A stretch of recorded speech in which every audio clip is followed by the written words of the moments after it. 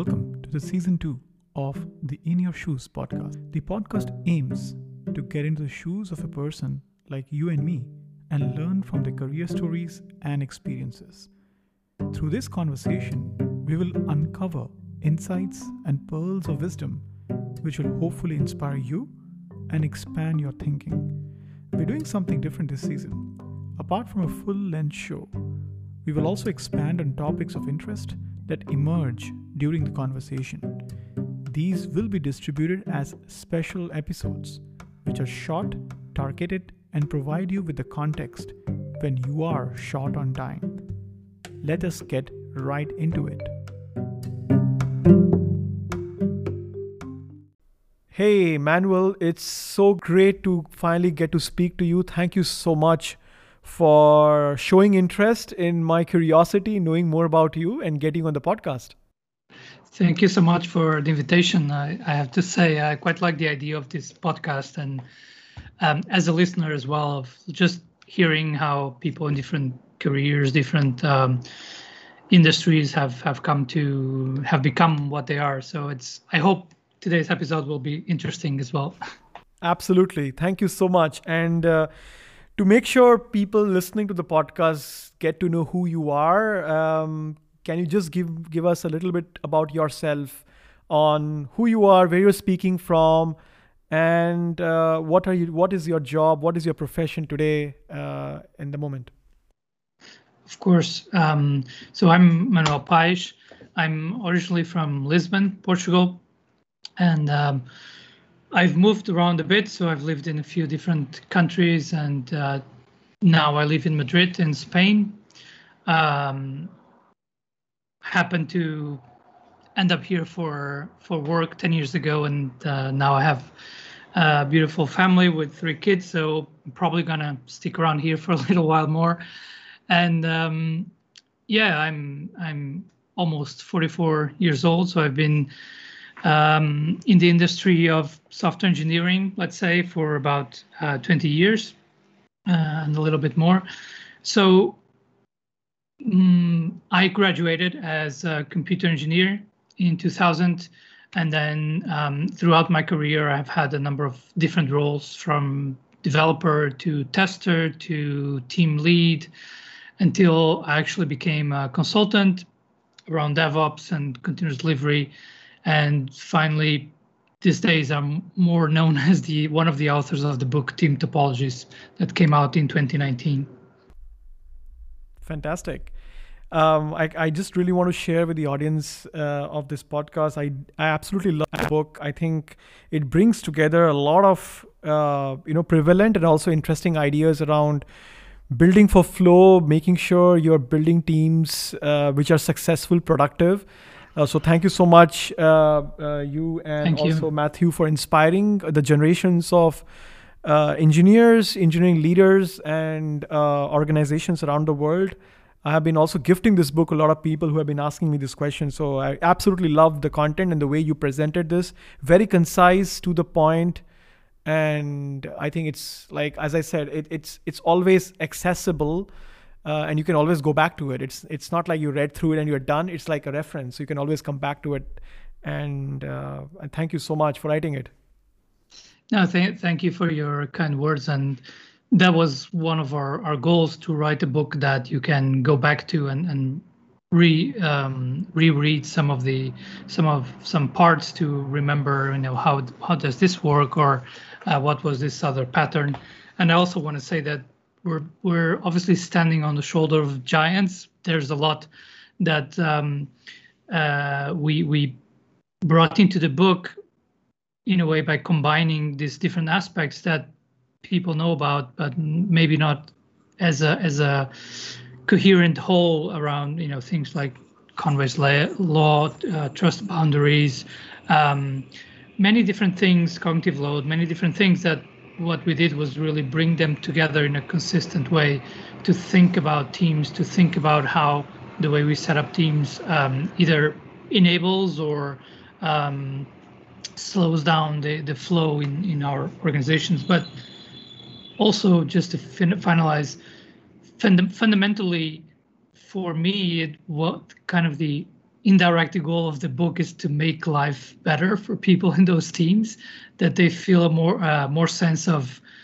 purpose and autonomy, and that they're contributing to the purpose of the obviously of the company that they work for, but in a healthy way, right? Not that they're just following orders or trying to keep up with unreasonable demands or whatever might be happening. So that's sort of the humanistic view behind the ideas in the book. Is hopefully at the end of the day it helps make the workplace a little bit better, while at the same time obviously has the goal of helping organizations be more fluid, if you like, and understand better what are the actual streams of value and how do we organize the teams, and we identify gaps in teams perhaps that we need to address.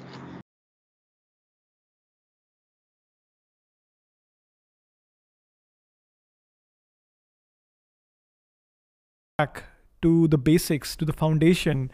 Someone really wise and smart told me once that uh, every author or a book that they write is not written at one point of time. It's constantly being written over time, and it suddenly one fine day it emerges in paper.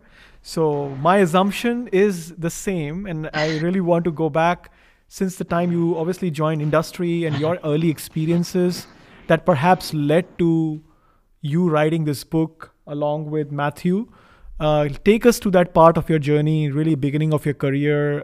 As you said, you spent a lot of time working in different setup, different organizations. What was your experience like, and what were some of the things that you observed there that really brought you and made you that you need to really write a book like that?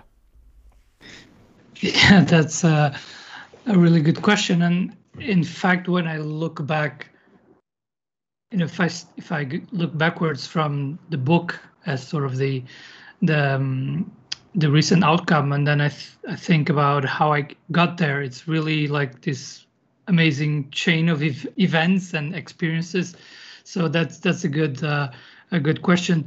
I think one of the key things that kind of helped me move forward and sort of contributed to writing the book at the end is curiosity to learn, to not just improve the way that I was working, but actually learn more about other areas around me, and that's, I think, what sort of led me to have sort of a number of different roles in a relatively short period of time, around 10, 15 years. But I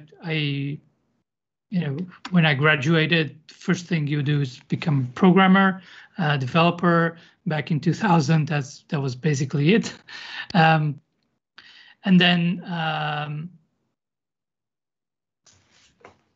I started in a very small kind of company, and then I moved on to other roles around build and release management, because I was interested in kind of the sort of the mechanisms that help us deliver the work that the developers were doing.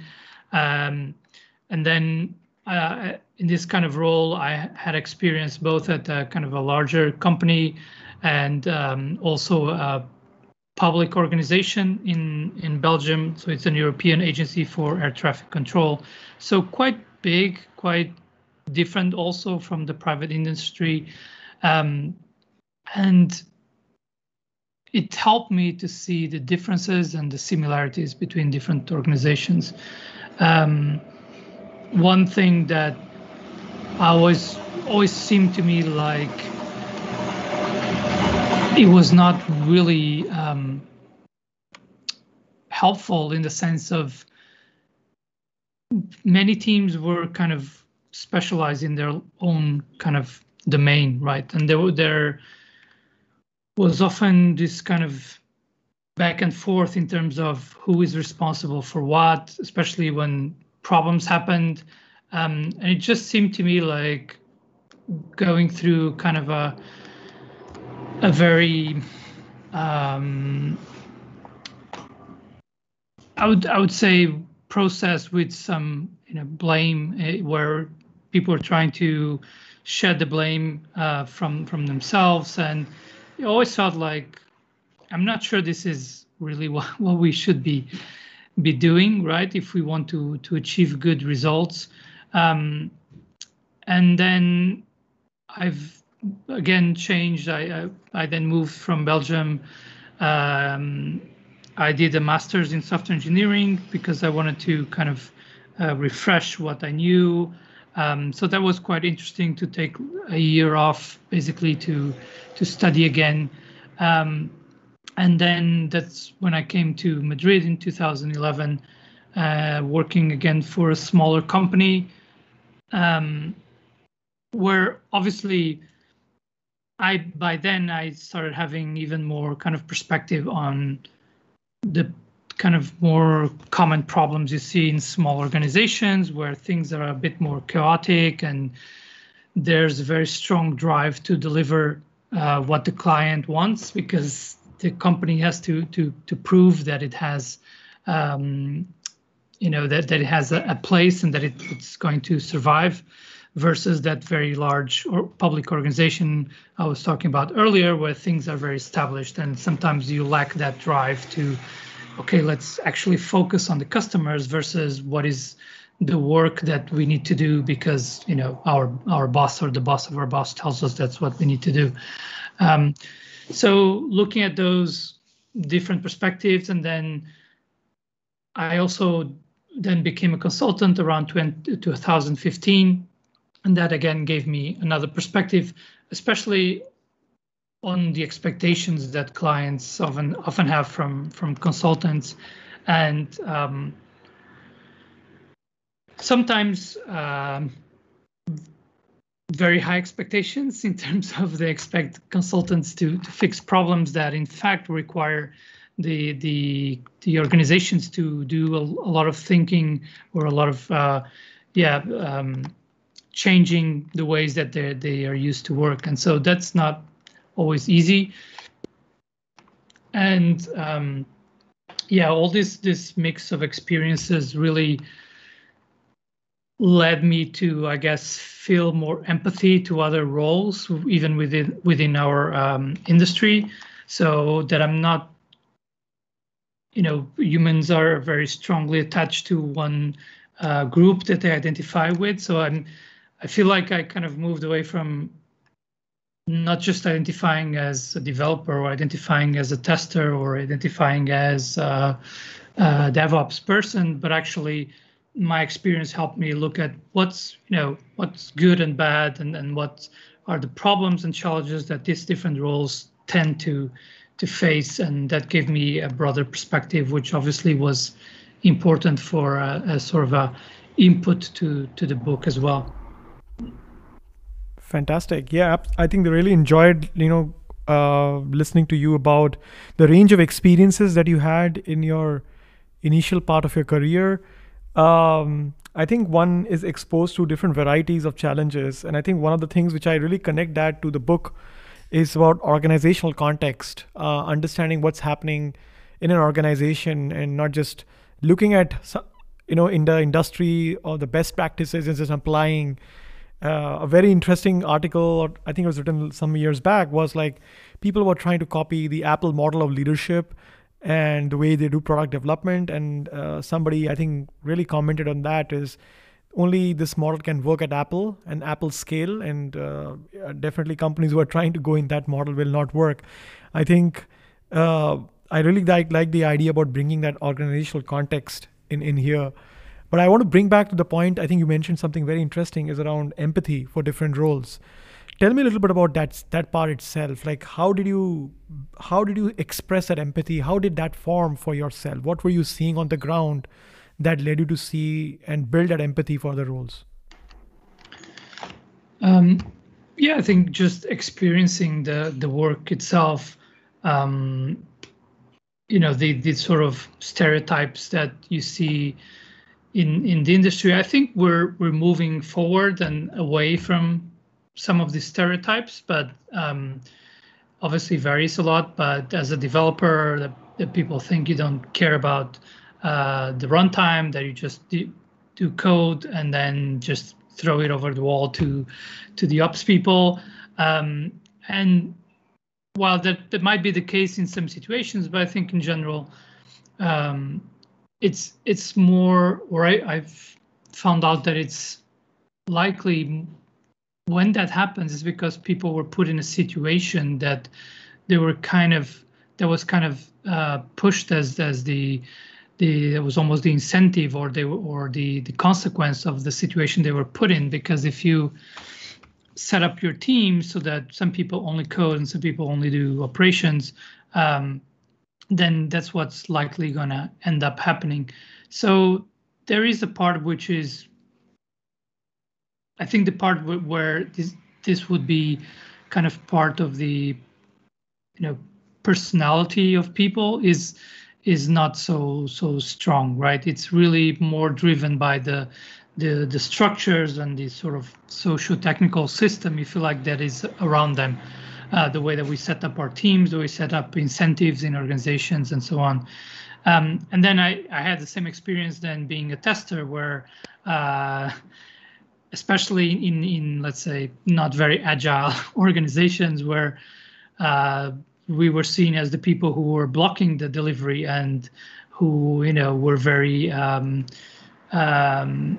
were too strict or too detail oriented, and they're blocking the delivery when internally the team was really focused on we need to ensure the quality for our customers. So this sort of misalignment between what teams internally are trying to achieve, which is, I think, always or almost always, unless you have a very dysfunctional team, but otherwise, almost always the team is trying to do a good thing, is trying to help the organization in the way they think the organization should be helped, right?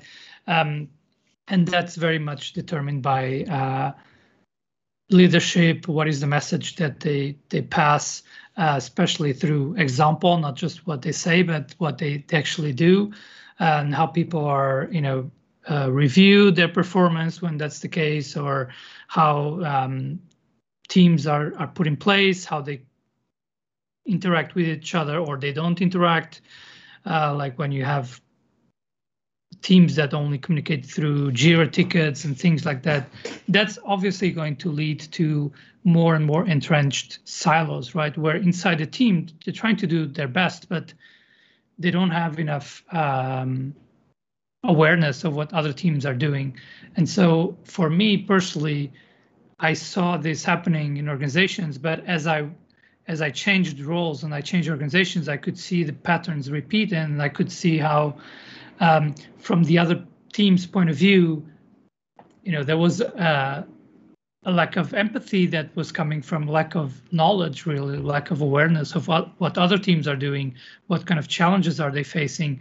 Because when we limit the communication too much and we're trying to manage by process, then that's what tends to happen, right? People don't really communicate enough. They're just trying to follow a process that someone defined and is supposed to be the right way to do things.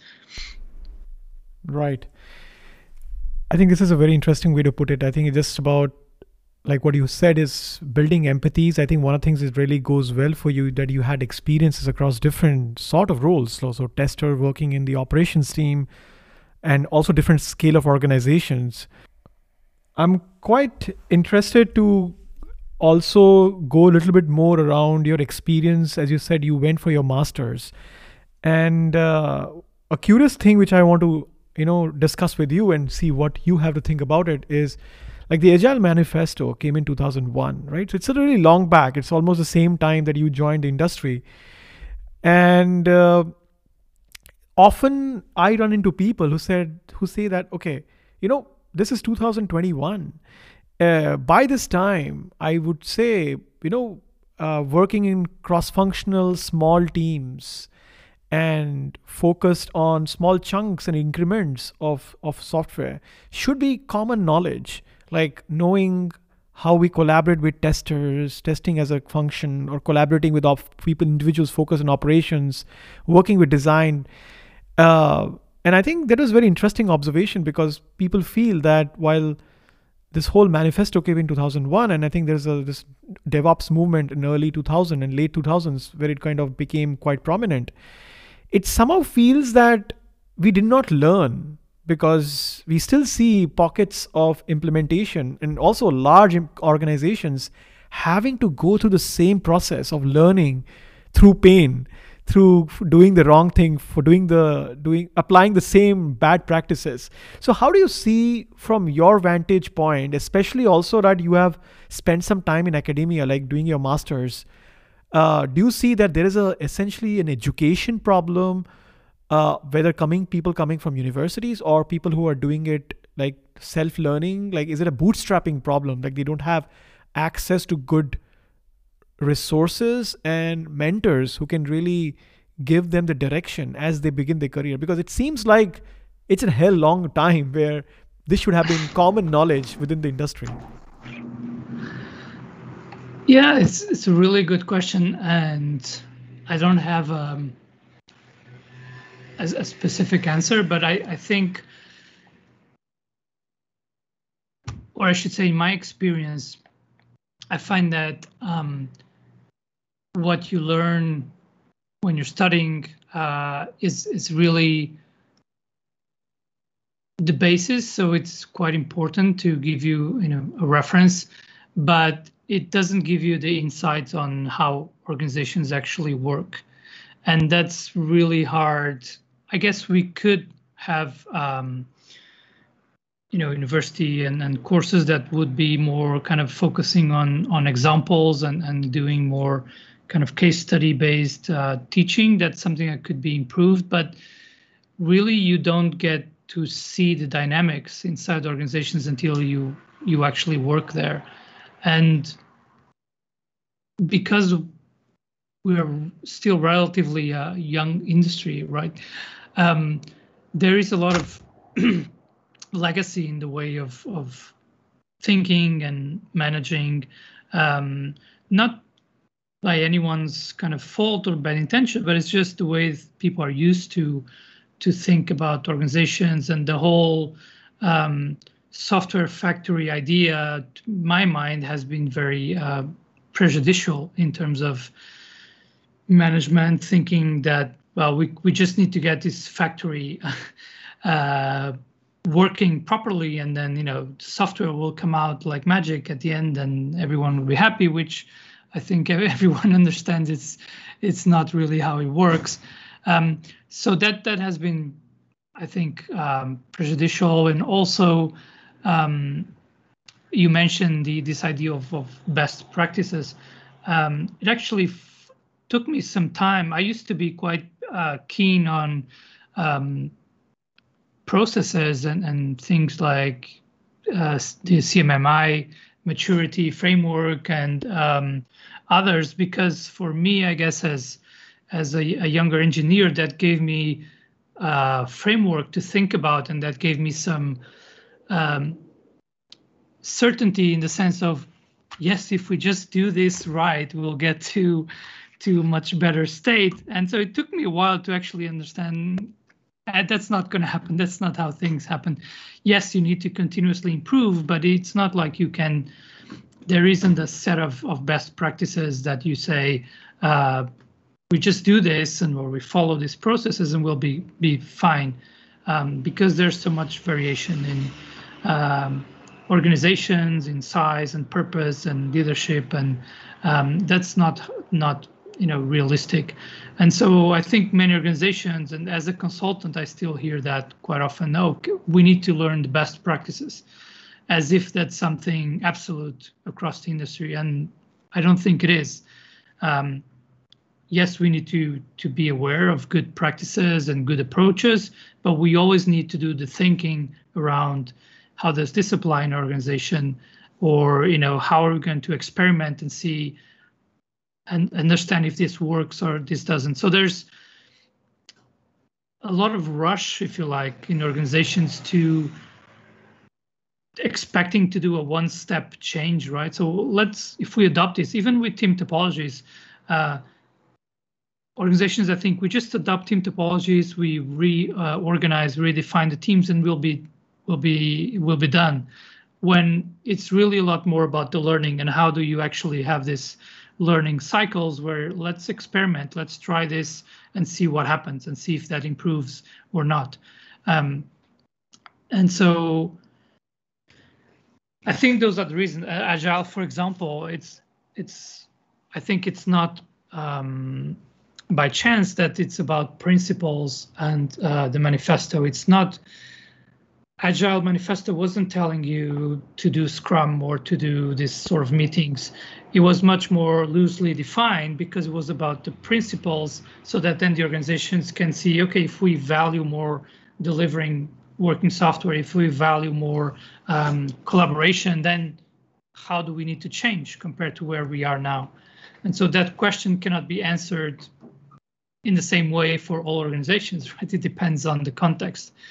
And with DevOps, even was even looser than that, where people who started sort of the movement, like Patrick Debois or Gareth Rushgrove and so on, they wanted a space to talk about the challenges around development and operations at the time.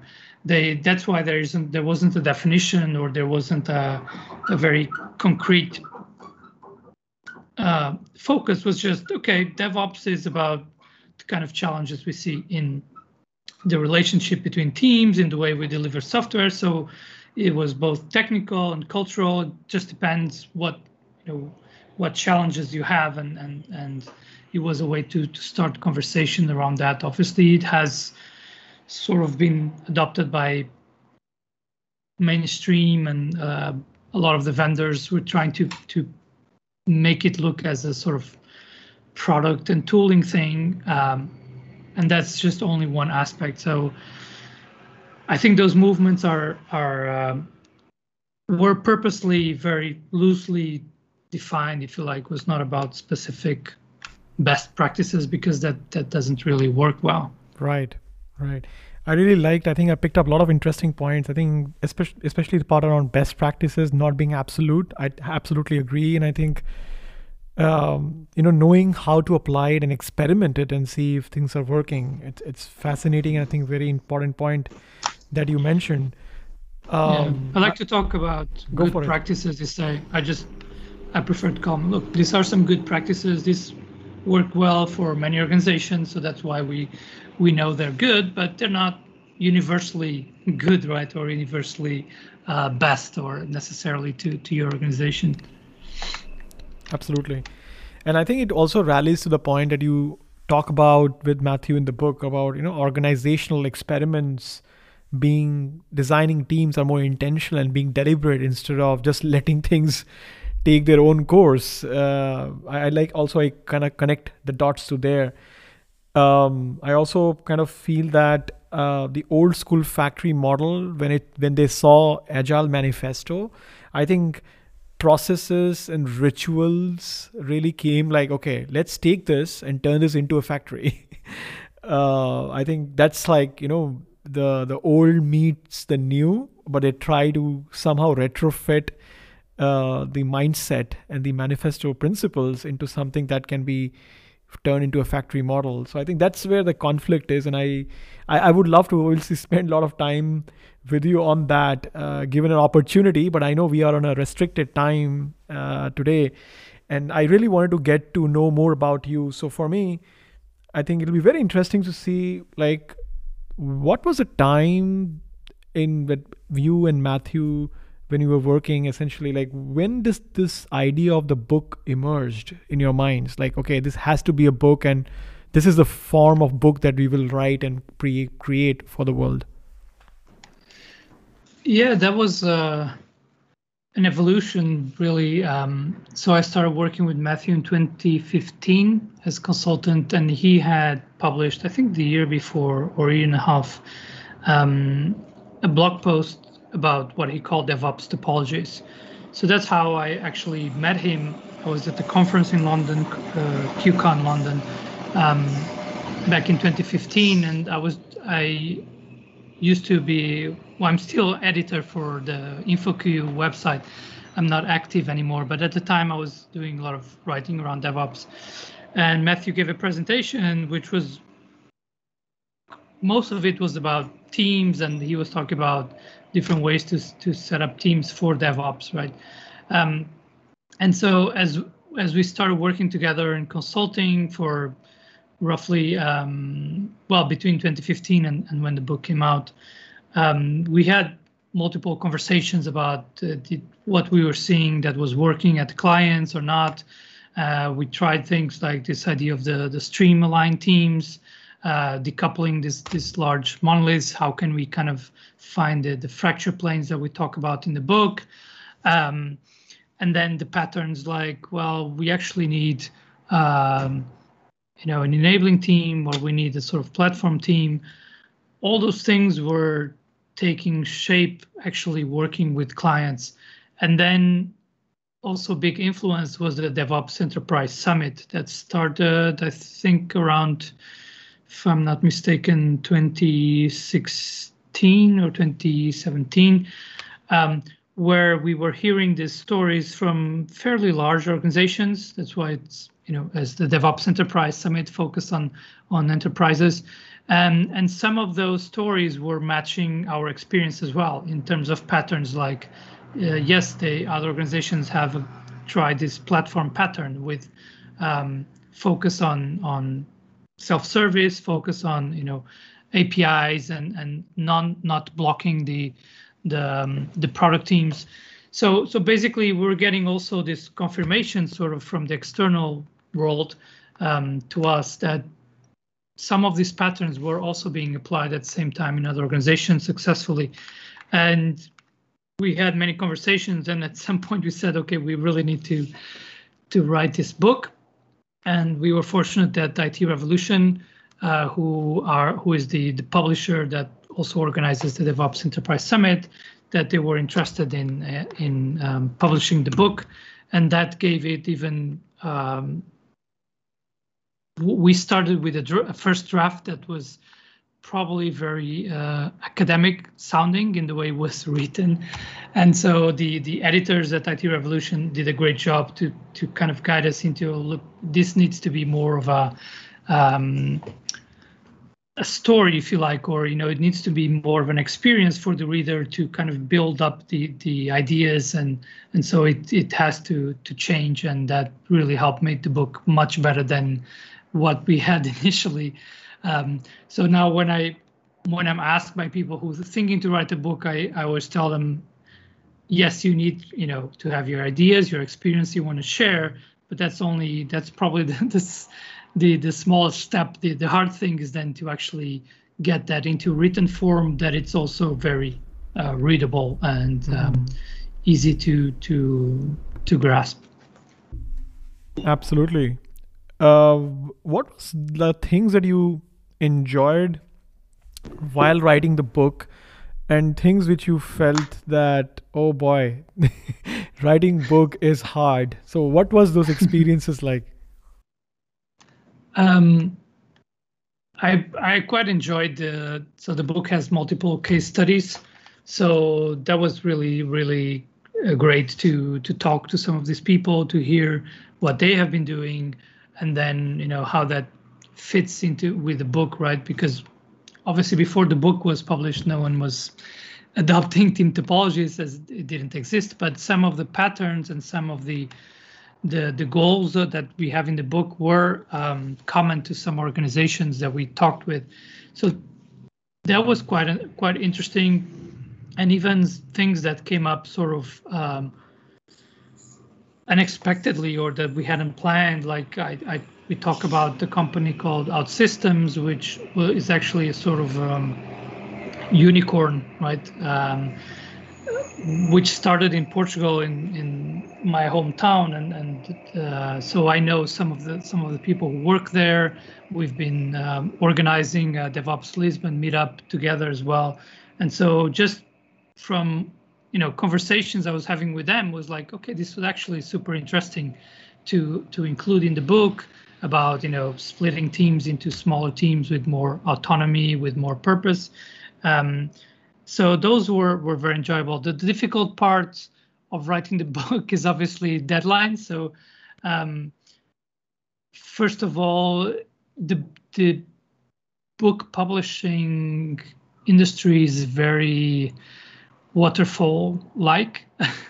Obviously there are some good reasons, and in terms of how the actual printing process goes, and how the you need to get the paper to print the books, right? And recently, actually, there's been some crisis with lack of paper for different reasons, and obviously the pandemic made it worse. But anyway, it's sort of a waterfallish process to publish a book. And so basically, if you miss a deadline, your book might be delayed by at least 1 year.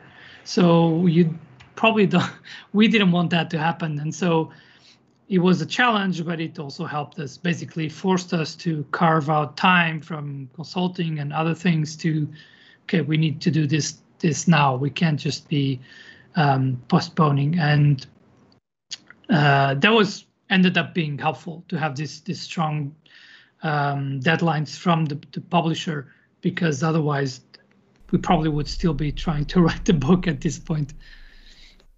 Yeah, I mean, this picks up my interest now that you talk about deadlines. Like, is there anything that you feel that you wanted in that book, in this book, Team Topologies, that you perhaps could not add it because of deadlines? A little bit, yes. Not just deadlines, but also we had a limitation on how long the book should be. And again, going back to how much paper and how many copies of the book can be printed. Anyway, a lot of stuff we learned that I had no idea before. But basically, there's one thing in general. We don't have many regrets as the book gets more popular, more people read it, we get more feedback, and I think there may be a couple of things which maybe we'll be able to address in possibly a second edition in a few years. One thing is we initially wanted to write at least a larger section around sort of the boundaries between team topologies and other domains, right? Because again, like I was saying earlier, we don't see team topology as something that you pick up and suddenly your organization is in a much better state than it was a month ago, right? It provides guidance and useful patterns to get started, but you need good engineering practices as well. You need to have been paying attention to Agile, DevOps, and SRE perhaps, if that's a concern in your organization as well. So I think team topologies works quite well combined with other approaches like those, or even Wordle mapping for strategy, domain-driven design. And one of the really cool things since the book came out is that we see people who are not book authors but are practitioners, well respected, and who are picking up and combining these ideas, right? Team topologies with Wordle mapping, for example. People like Susan Kaiser have done really amazing work around that. Or we see now the rise of the idea of data mesh, which is sort of also partially based on the ideas from team topologies. And other people like Nick Tune and Eduardo da Silva. And that's really, really awesome. And I think that's super valuable for organizations to look at what have other people done in terms of combining these different ideas. Not just, it's not just team topologies by itself that's going to solve all your problems. You need to understand which problems it's going to solve. Obviously, almost every organization, every organization has teams, and almost every organization probably will benefit from looking at the ideas and see, could this help us? Should we have maybe more explicit interaction modes between teams, or should we have a platform that is more treated as a product versus shared services, etc. But I think the combination of different domains is really the most powerful thing. Fantastic.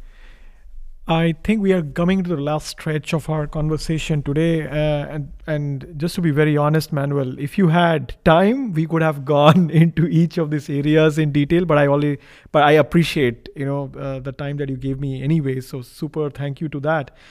The As we're concluding our conversation today, I think there are two things that obviously for me it'll be great to hear you on that. One is around, I mean, this is something I've spoken to also people who have written other books, especially about leaving legacy, right? So, to some, the book is already a form of legacy. And to perhaps the others, book is a process to get to creating a legacy, like the desired end state that you would like to see, where you felt, the whole effort that you put in to meet the deadlines and do all the drill to get the book was justified. So for me, it will be great to hear from you. What do you see as not just the legacy of the book, but I think also for you as a practitioner, as a consultant, as a evangelist and a community builder, to leave, and what would that be? Well, let me say that for me, the book is more a starting point for this new journey. So I kind of see it as already a legacy. Even between me and Matthew, our thinking on some of the aspects we talk about in the book has evolved as we've seen more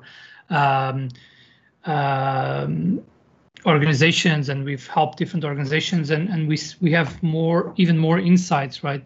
So we actually have now an online academy with video training, where one of the goals of that academy is to be able to kind of bring this new knowledge, make it available even without having to wait for a new book or a new edition of the book, right? So we do look at it as evolving. We also have on our website on teamtopologies.com, we have industry examples that came out after the book was published of how different organizations adopted some of the ideas in the book, what happened, what were they trying to do.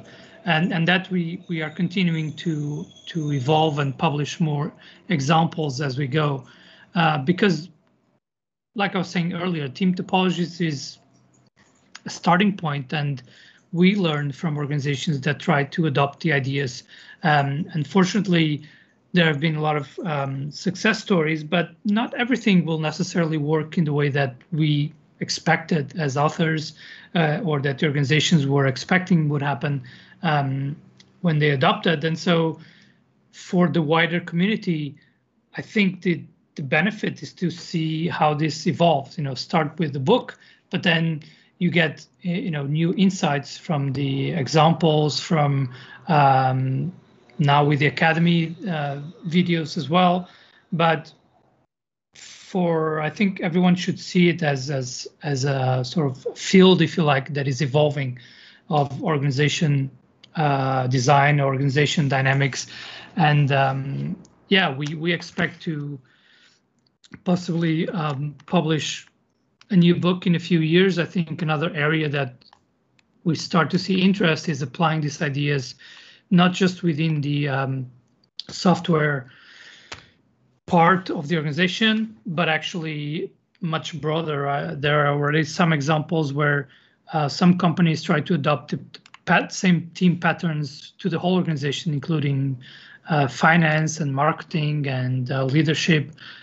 So that's quite interesting. Possibly, I think, is an area where we might end up doing some more kind of in-depth work, whether that's a book or something else, so that people can see that some of the patterns, even though they are sort of originated in the engineering space, can actually be applied to other areas of the organization.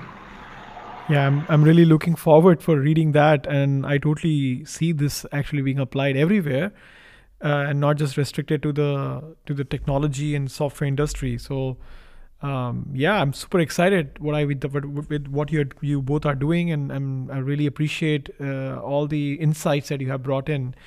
My last question to you, Manuel, as we end this, and I ask this question to everyone, is, for someone like, if you just go back in 2000 and starting your career, graduating from university and coming into the industry, if someone listening to this podcast is in the same boat, like really joining this industry, maybe they are graduating from university or going into the formal profession world through self-learning, what would you think you would like to recommend them to, like experiences you would like them to have, things that they should think about and learn in 2021, so that they can take advantage of the things that you and Matthew have developed, apart from reading the book itself? But what would be the experiences and ideas that you feel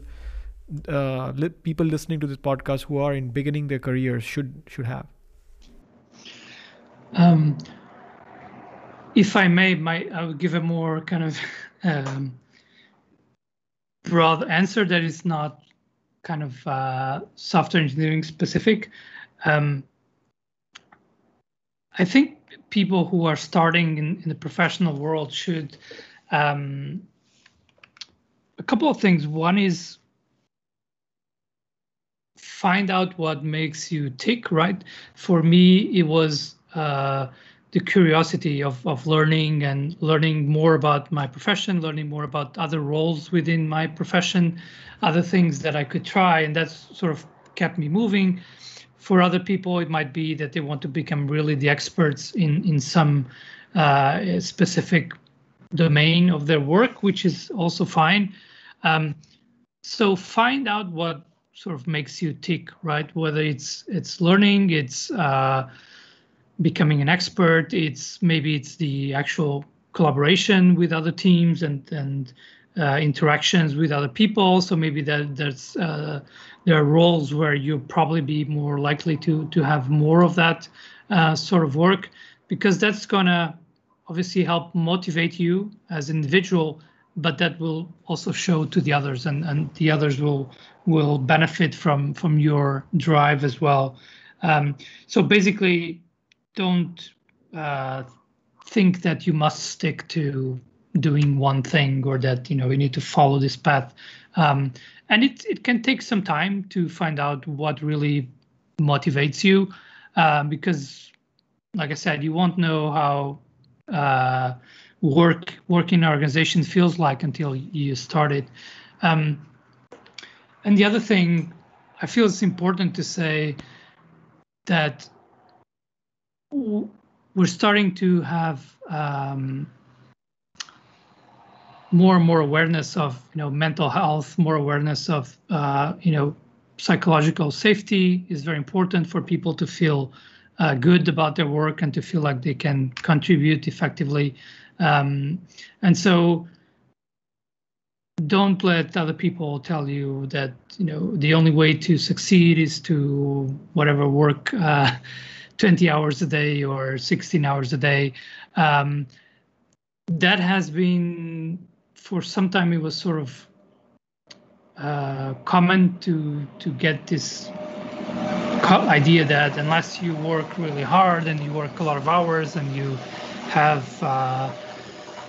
hobbies around your work, if you're a programmer, that you need to do your own projects on GitHub and besides your work. I think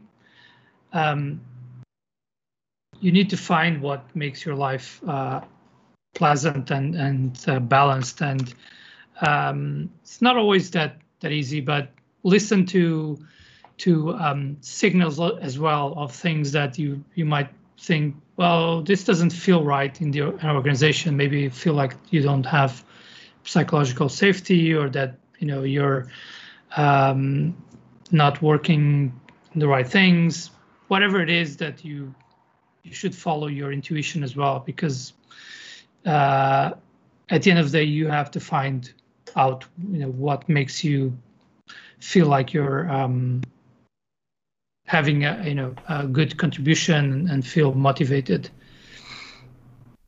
Very well said. So follow your intuition and figure out what makes you tick. I leave it at that. Thank you so much, Manuel. I know it's too late in the evening, and you have been an amazing guest. I really appreciate the time that you choose to invest in this conversation, and I hope we get together sometime later to get deeper into topics as well. I hope so. It was fun, and I hope people enjoyed the podcast. Please subscribe to the podcast In Your Shoes on the podcast channel, including Apple Podcast, Spotify, Overcast, Pocket Cast, and others. To know more, please visit www.inyourshoes.com. That is INURshoes.com.